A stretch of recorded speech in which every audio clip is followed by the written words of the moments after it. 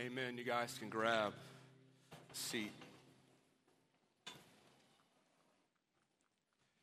It's good to be with you guys this morning. You're new or you're visiting. My name's Tyler. I'm one of the pastors here at the Austin Stone. If you have a Bible, go ahead and open up to Philippians chapter 4.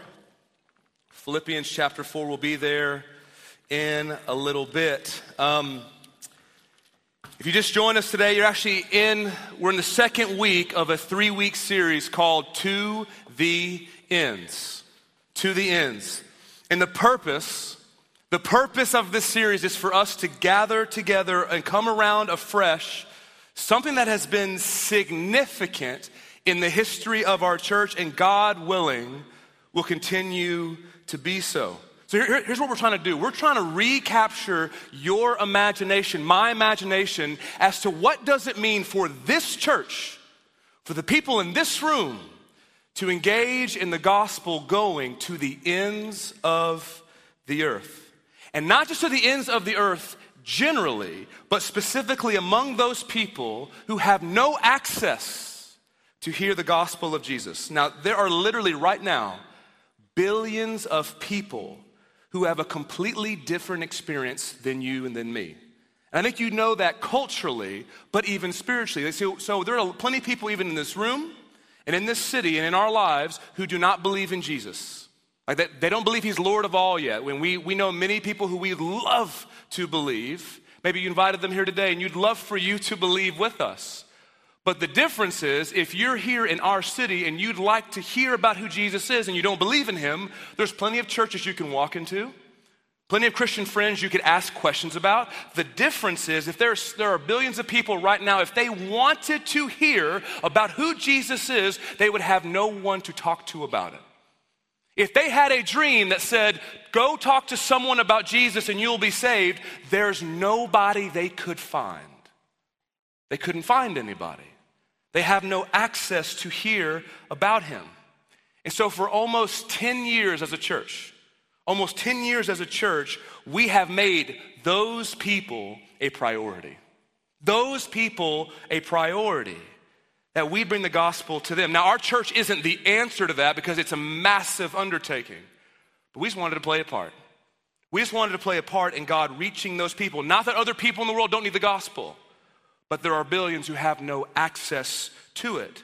So the original vision that we had was called the 100 People Network. We launched it in 2009. And here's the idea. We wanted to see if he would do it, raise up 100 people to give up 2 years of their lives to serve and love and share with an unreached people group. Now, there are few things in the last 10 years of our church that have shaped us more dramatically as a church.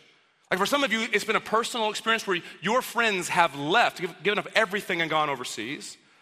For others of us corporately in praying and in giving and hearing sermons about it and stirring up our affections for those people. And as this ambition has progressed over the years, now here's what's happened. We've sent 100 people, and it's been incredible to be a part of. And now what God's beginning to do is saying, oh, you thought that was big. Now he's calling us as a people to want to see not just 100 people sent from our church, but 100 unreached people groups reached as a part of a movement we're engaged in as a church. Not just 100 people sent, but 100 people groups reached. Now let me give you some perspective of how big that is. Over the last 10 years, we've sent millions of dollars and hundreds of people, and we are just now beginning to see one people group have a church planting movement. So you can do math. 1 in 10 years trying to get 100, that's a long time. We'll all be dead by then, right? Sorry to be so sober this early, right? It's a big vision that we're trying to accomplish. And here's what we want to do. We wanted to give you and me an opportunity to wrap our minds and hearts around a vision. That's not a vision you can just kind of casually enter into. You have to sit and soak in it. And so maybe you've heard sermons about this. We talked about it throughout the years. You've heard us reference 100 People Network throughout the years, but many of you have not had a chance to soak in what this really means. Because the only way for this to be a significant work that God does is not if the leadership of this church cares about it, it's if this church cares about it. If it's just us talking down to people who don't really care, it's this church that has to believe it. And we started this in 2009. So I know some of you grew up in churches where you're not supposed to move at all during service. That's okay. Okay, here's what we're gonna do. I wanna see how many of you were here in 2009. Go ahead and raise your hand if you were here in 2009. Okay, very few of you, right? It's not shaming, okay? Don't feel bad about that. Here's what that means. Most of you weren't here when we launched this. So that means you haven't had a chance to process it. Have you ever tried to watch a movie and pick it up halfway through? Like, who's this character? What are they doing? What's Mordor? Like, what are all these things going on, right? Lord of the Rings fans, anybody? Is it still cool? I don't even know. So if you're Lord of the Rings fans, you're like, it will always be cool. It's timeless. But when you enter into a movie halfway through, it's hard to catch up what's going on. If you just watch the climax of a movie, you don't feel, because you're not attached to these characters. And so for so many of you, you've kind of entered into this and we've kind of just kept preaching and talking about it and you're like, sure, that sounds great. But the fact that many of you weren't here in 2009 is a really good thing. Because you know what it tells me? God wants more people to be a part of this story. If we were all the same, that would be discouraging to me. That means one, nobody left, right? And then two, it means that maybe we're stagnating. But the fact that many of you have moved here since then, gotten a job here since then, come to here for school since then, gotten saved for the first time, come back to the faith, come back to the church since then, that tells me God's not done with us yet.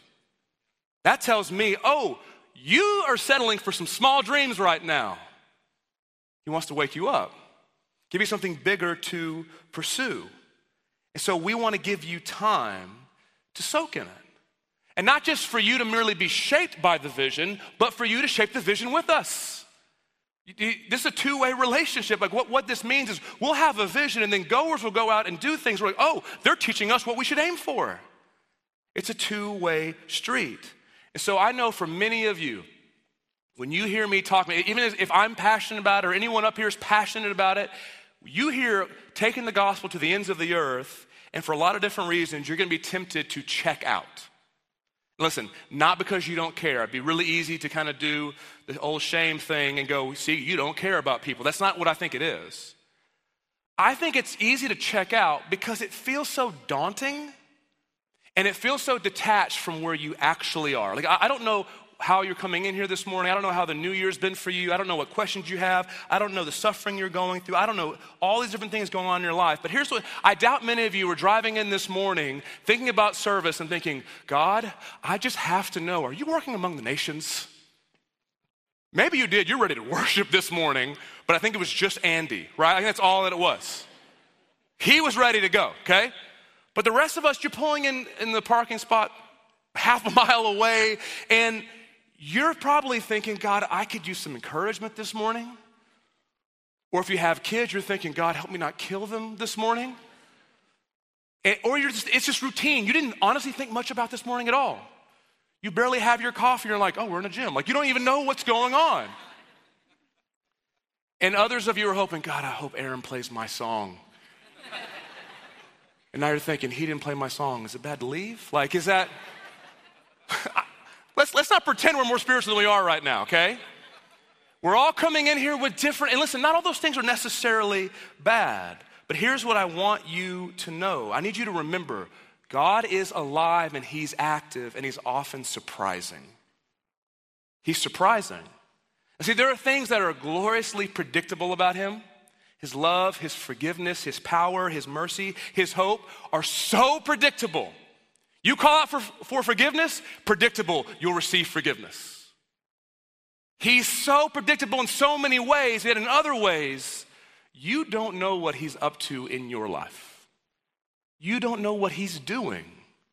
You think you do, you don't. You think you know the sins he's trying to root out, you don't. He's secretly working in all sorts of ways that 5 years from now, you'll begin to look back and have some sort of insight into what he was up to. But listen to me, he is writing your story, you're not. Some of you are really fighting against that right now. Sorry. He's the author, not you. You have a role to play, absolutely, but he's the one sovereign over all of it. He's finding a way to work your joys and your sorrows into this glorious procession, into his glory and love. That's what he's doing. He writes your story. So here's what I want. I have no idea what he's up to today. There's a couple predictable things he's told me in his word. But there's a lot of people in this room, and he's up to a lot of different things. All I'm hoping is that he broadens your categories as to what it means to have faith in following him. That you'd begin to go, okay, what does it mean to have faith? And that would begin to expand a little bit. And when things expand, it hurts a little bit. But you'd begin to understand to follow him in faith is the absolute best way to live your life. So it's safe to say that we are all over the place in our individual commitments and passion for the nations. And I hope is that God would begin to change that in us.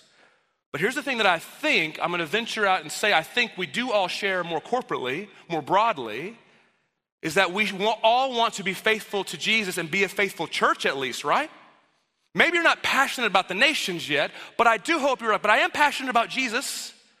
I do want to follow him. I do want to be faithful to him because for all the differences in this room, that's the one commonality we got.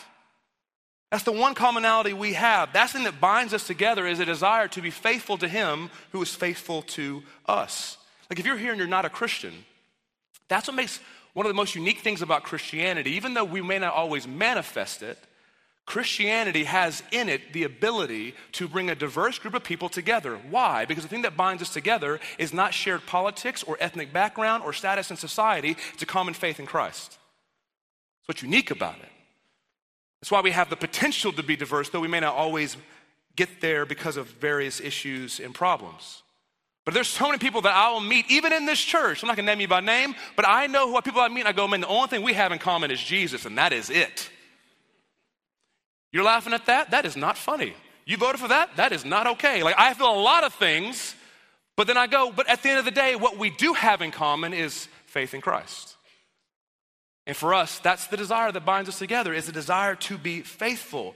And so if you're here and you're a Christian, and you believe in Christ, there is no more important question that you can ask of your life than this: am I being faithful to Jesus?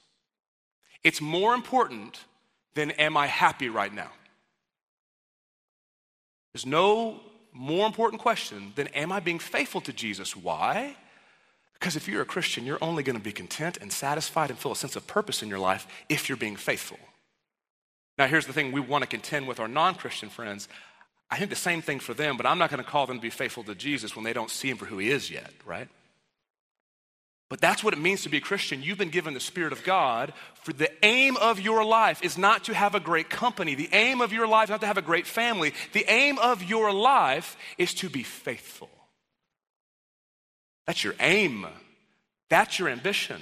The Spirit of God's in you. You know what he is predictably doing? Working you towards being faithful, which sometimes means not being successful in certain people's eyes, right? Being faithful. To hear God say this to you in Matthew 25:21, his master said to him, says Jesus speaking, "Well done, good and faithful servant. You have been faithful over a little, I will set you over much. Enter into the joy of your master." That's the aim. To be faithful to the one who is faithful to me first. To be faithful to the one who's faithful even when I'm faithless. That's the aim of the Christian life. Now listen to me though. But faithfulness is not measured by our definition, but by his. You are not faithful because you feel faithful.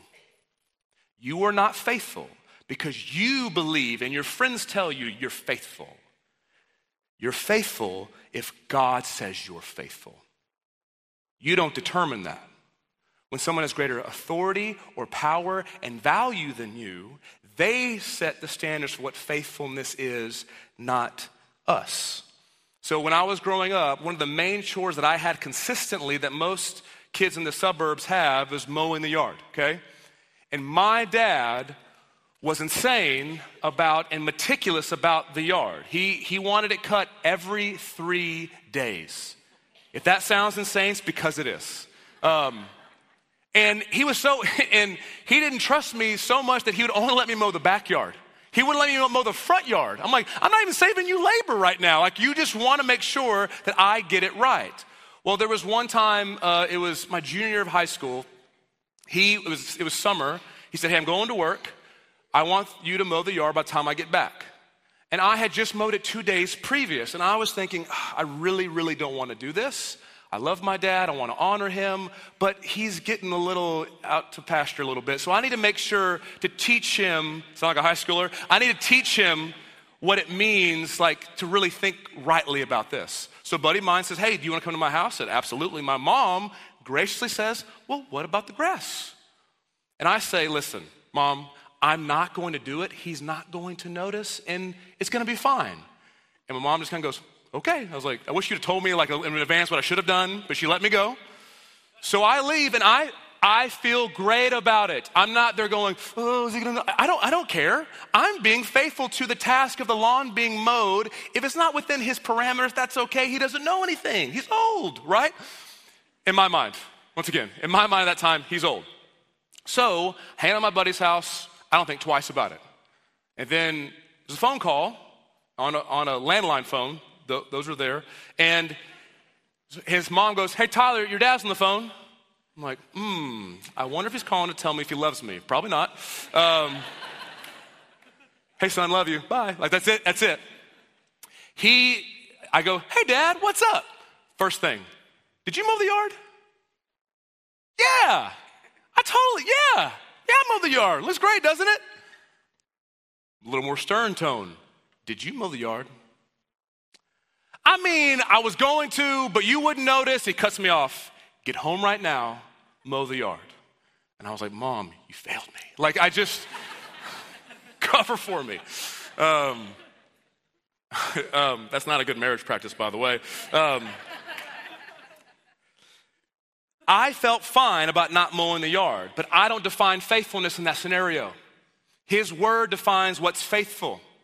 So even if you really feel at the end of the day that you're being faithful, even if it feels like the popular opinion that you're being faithful, even if you have a really good argument to back up why you're being faithful, if it doesn't align with his word, you're not being faithful.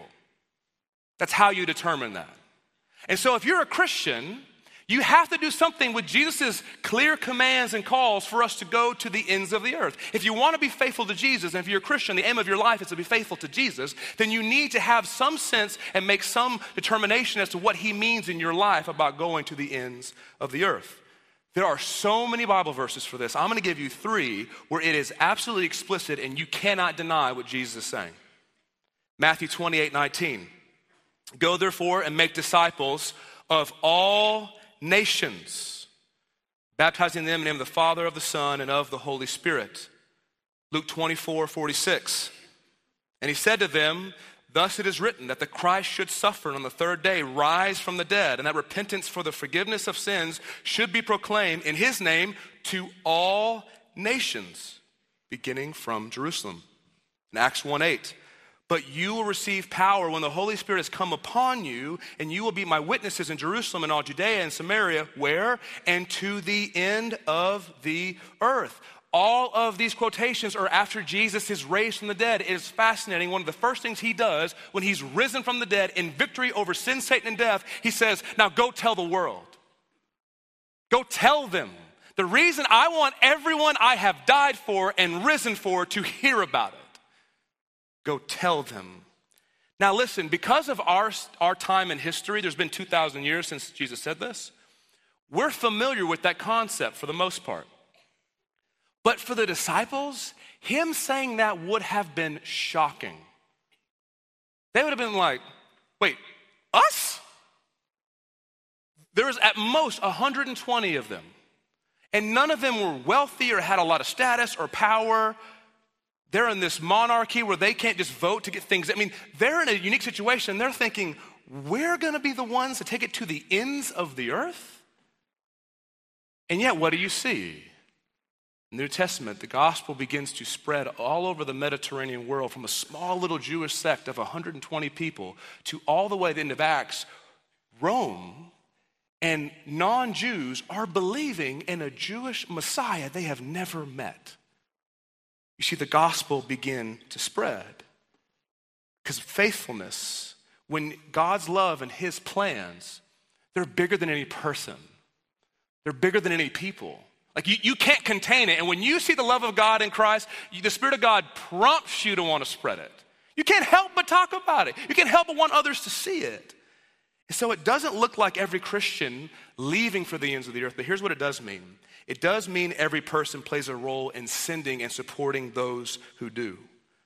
Listen, not every person in this room is going to be called to leave their culture for the sake of unreached peoples, but listen to me. Healthy and faithful churches will find a way to support those who do. If you care at all about being a faithful Christian and church, I hope you do, we're in this together, then we have to find a way to be a part in the kingdom of God advancing in the world. So a great example of this in the New Testament is the church in Philippi. When you read the New Testament, there's a lot of local churches mentioned, and they are all over the map. There's suffering ones, there's persecuted ones, there's healthy ones, there's some really dysfunctional ones. And also I love when you read that, every church, no matter where they're at in health, all of them are called saints. All of them are called children of God. But listen, not all of them are in equally healthy local churches. Maybe some of you can give an amen to that, right? They can be still Christians and not all be in equally healthy local churches. And there's some churches in the New Testament we don't want to be like. But Philippi is one we do. Philippi is one we want to emulate. Listen how Paul talks about them in Philippians 1, 3 through 8. He says this, I thank my God in all my remembrance of you, always in every prayer of mine for you, all making my prayer with joy, because of your partnership in the gospel from the first day until now. And I am sure of this, that he who began a good work in you will bring it to completion at the day of Jesus Christ. It is right for me to feel this way about you all because I hold you in my heart, for you all are all partakers with me of grace, both in my imprisonment and in the defense and confirmation of the gospel. For God is my witness, how I yearn for you with all the affection of Christ Jesus. Now, if you read his letters to these New Testament churches, he always starts by telling them he's praying for them. I love that about Paul. Even if you're a messed up church, he starts with, I've been praying for you too, right? He starts like that. But with the church in Philippi, he begins to talk about them in a unique way because of their unique faithfulness to God. In verse 5, it says, because of your partnership in the gospel from the first day until now, these are people that as soon as they believed, they partnered with him. Not just received from him, they partnered with him. And then in verse 7, he says, it is right for me to feel this way about you all. Why?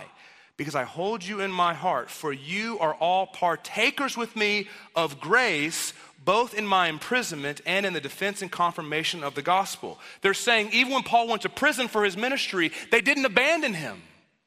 They stayed with him. Because that's a big deal, because especially in that day and age, them staying with Paul now left them open to the authorities, now left them open to public shame because you're supporting a criminal of the state right now. They didn't roll on him. They didn't abandon him. So this is a church not just somewhat committed to Jesus, not even committed to a Jesus that they fabricated in their minds. They are choosing Jesus over the persecutions and threats of the world. They're not a perfect church, but they're a faithful church. And their faithfulness began to manifest itself by supporting Paul as he went to unreached people groups. Look at chapter 4, how Paul closes the letter. Verse 14. He says, yet it was kind of you to share my trouble.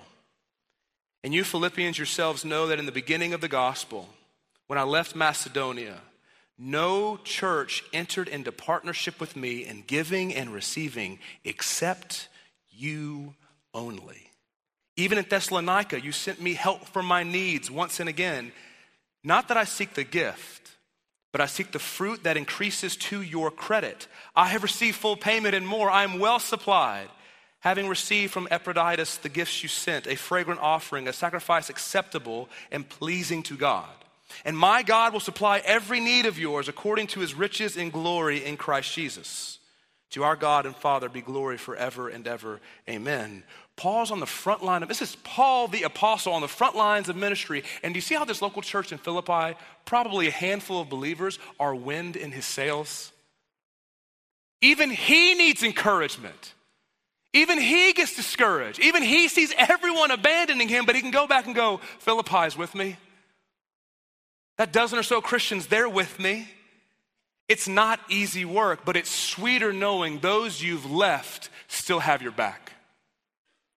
Those who you know believe the gospel that you're sharing, they're still behind you. And this passage is so much more than financial support. It's so much more than financial obligation. It's partnership. It's friendship. Look at verse 14. Yet it was kind of you to share my trouble, to take it on yourself, to bear my burdens, to carry the weight with me. It's one thing to just give from a distance. It's another thing to weep with those who weep. Another thing to laugh with those who laugh. Verse 15, and you Philippians yourselves know that in the beginning of the gospel, when I left Macedonia, no church entered into partnership. That word partnership is also the Greek word that's defined other places as fellowship or friendship. It's bigger than just an obligation. It's friendship with him. It's reciprocal with him. It says, except you only. They didn't feel guilty. They didn't feel obligated. They cared for him. He wasn't just some missionary at a distance. He was a friend to them. And they supported him, and they also believed in what he was doing. They wanted Thessalonica to be reached, so they supported Paul as he went. And what's fascinating because of the reciprocal relationship, Paul then speaks back to them encouragement. Once again, it's not a one-way street. It's a back and forth. Look at verse 17. Not that I seek the gift that you sent, but I seek the fruit that increases to your credit. He's saying, it's not about the money you sent, though I'm thankful for that. I'm about your growth too. I'm about your joy too. Not just about me and my ministry, but you and your heart being faithful to who God is. Look at verse 18. I have received full payment and more. I am well supplied, having received from Epaphroditus the gifts you sent, a fragrant offering, a sacrifice acceptable and pleasing to God. They were giving. Ultimately, they were partnering. Ultimately, not just merely for the sake of Paul, but because they were being faithful to God. They were saying, I want to be a part of the God who's saving like he saved me. This is pleasing to him. I want to be a part. The service and sacrifice are acceptable. And look at that last verse, 19. And my God will supply every need of yours. He says, you can trust that as you give away for the sake of unreached peoples, God will not forget you.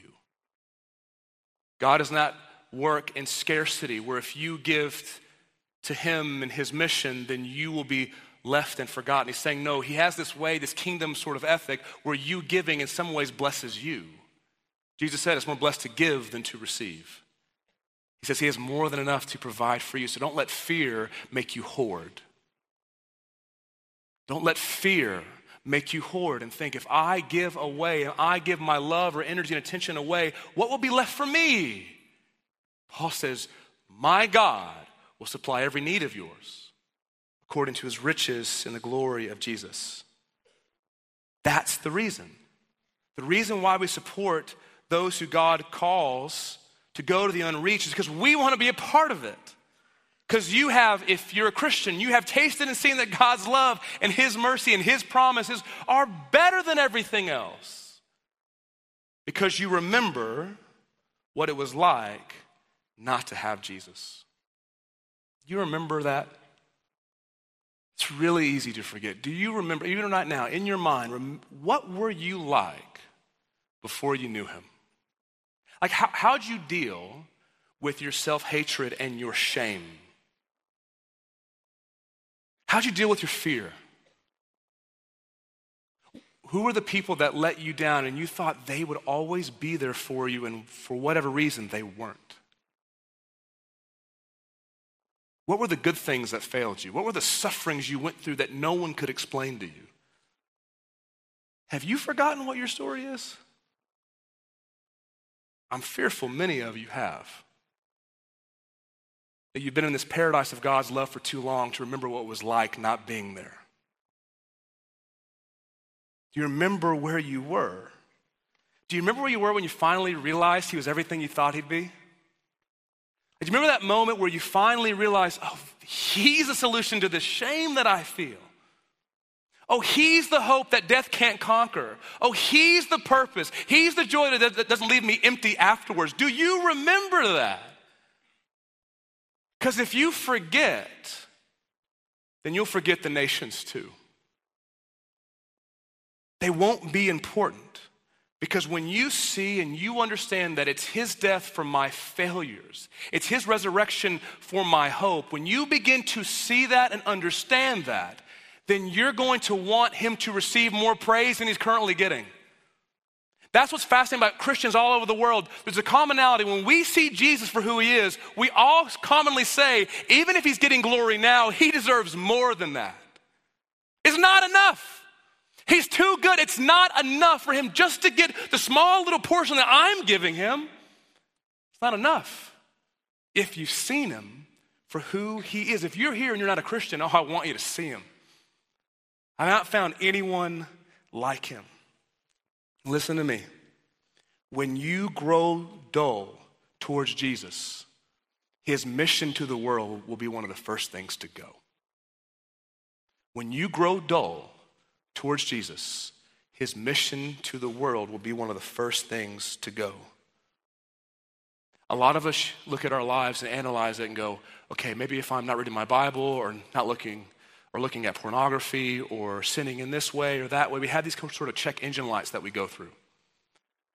I want you to know, if you have no real care or concern, not just words you say, but genuine heartbreak over those who don't have the hope that we have, for those who don't believe in this Jesus, then you have lost sight of the greatness of Jesus and his gospel for you.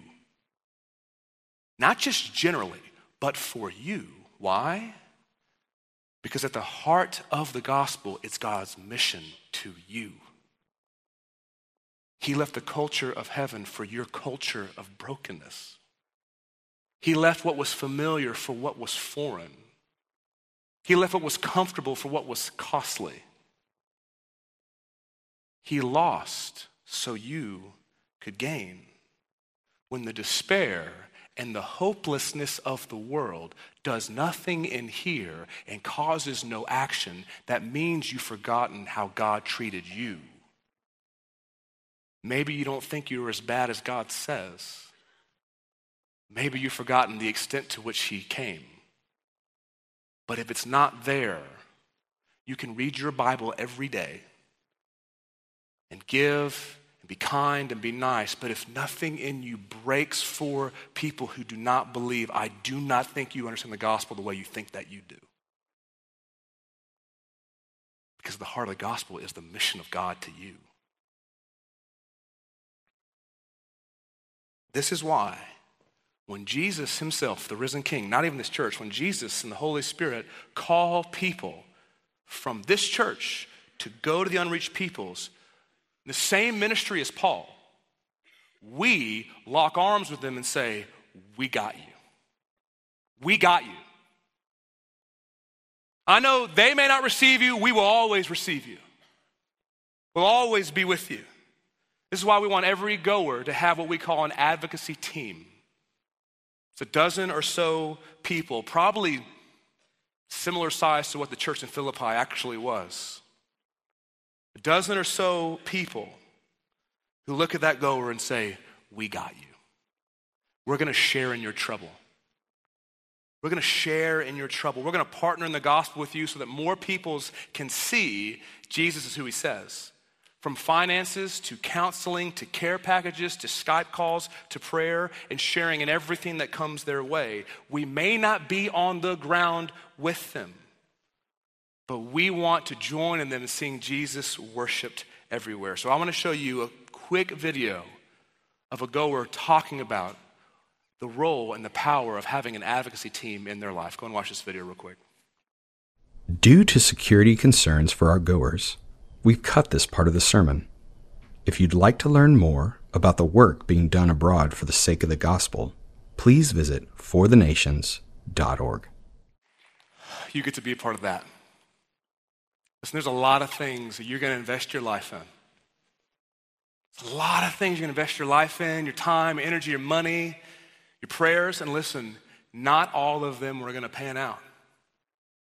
Not all of them are going to be good investments.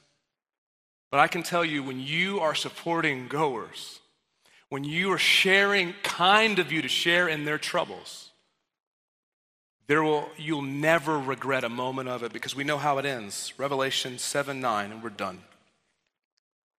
After this I looked, and behold, a great multitude that no one could number, from every nation, from all tribes and peoples and languages, standing before the throne and before the Lamb, clothed in white robes, with palm branches in their hands. Great multitude that no one could number, from every nation, from all tribes and peoples and languages, standing before the throne and before the Lamb. This is one thing that you invest in, you know how it ends. You know how it ends. So this is why we as a church have to look at every goer. And some of you are going to be goers, and you came in here just trying to get a parking spot. And he's going to call you, and we're going to look at you and say, we got you. You may feel so alone, but this church will have people saying, we got you. That will be the reminder that Jesus made a promise: no matter where you go, all authority in heaven and earth has been given to me, and I will be with you to the end of the age. And we want him to be worshiped in places he's not worshiped yet. And we want people who don't know the hope and the love of him to know that with us. That's why we go. That's why we send. That's why we support, because we've already seen how it ends. We want to be a part of it. Let's pray together.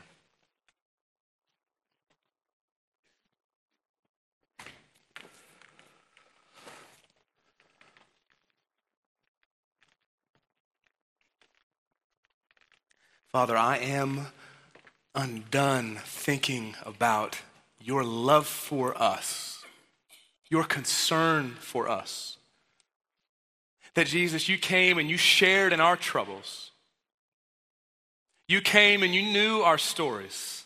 That you're the only one who can get into the nuances and the specifics of each person's story in here and show us that your love is what we're made for. But God, help us see it so clearly and so vividly that we can't help but long for people who do not know to know. Not because we want to force some agenda on them, not because we think we're better than them, but because, God, we've tasted and seen that you're better than everything. God, would you begin even through this to wake this church up to having faith again? Faith that there's a better kingdom coming. Faith that there's a better city coming. Faith that death will not have the final word. Faith that forgiveness will be seen and pronounced among the cosmos over us. Faith that will be with you. Faith that every threat and every trial will be seen as nothing before you. God, wake us up from small things to not just merely for this, but for the sake of following after you. Whatever that means. God, it's easy to settle. Easy right now, God, even to feel guilt and obligation. That's not how you work. You motivate with love. You motivate with promise. You motivate with joy. You send us for the sake of our joy, for the sake of our credit. I don't know, Father, all that you have for me in this series, all you have for us in this series. But God, make us people who listen.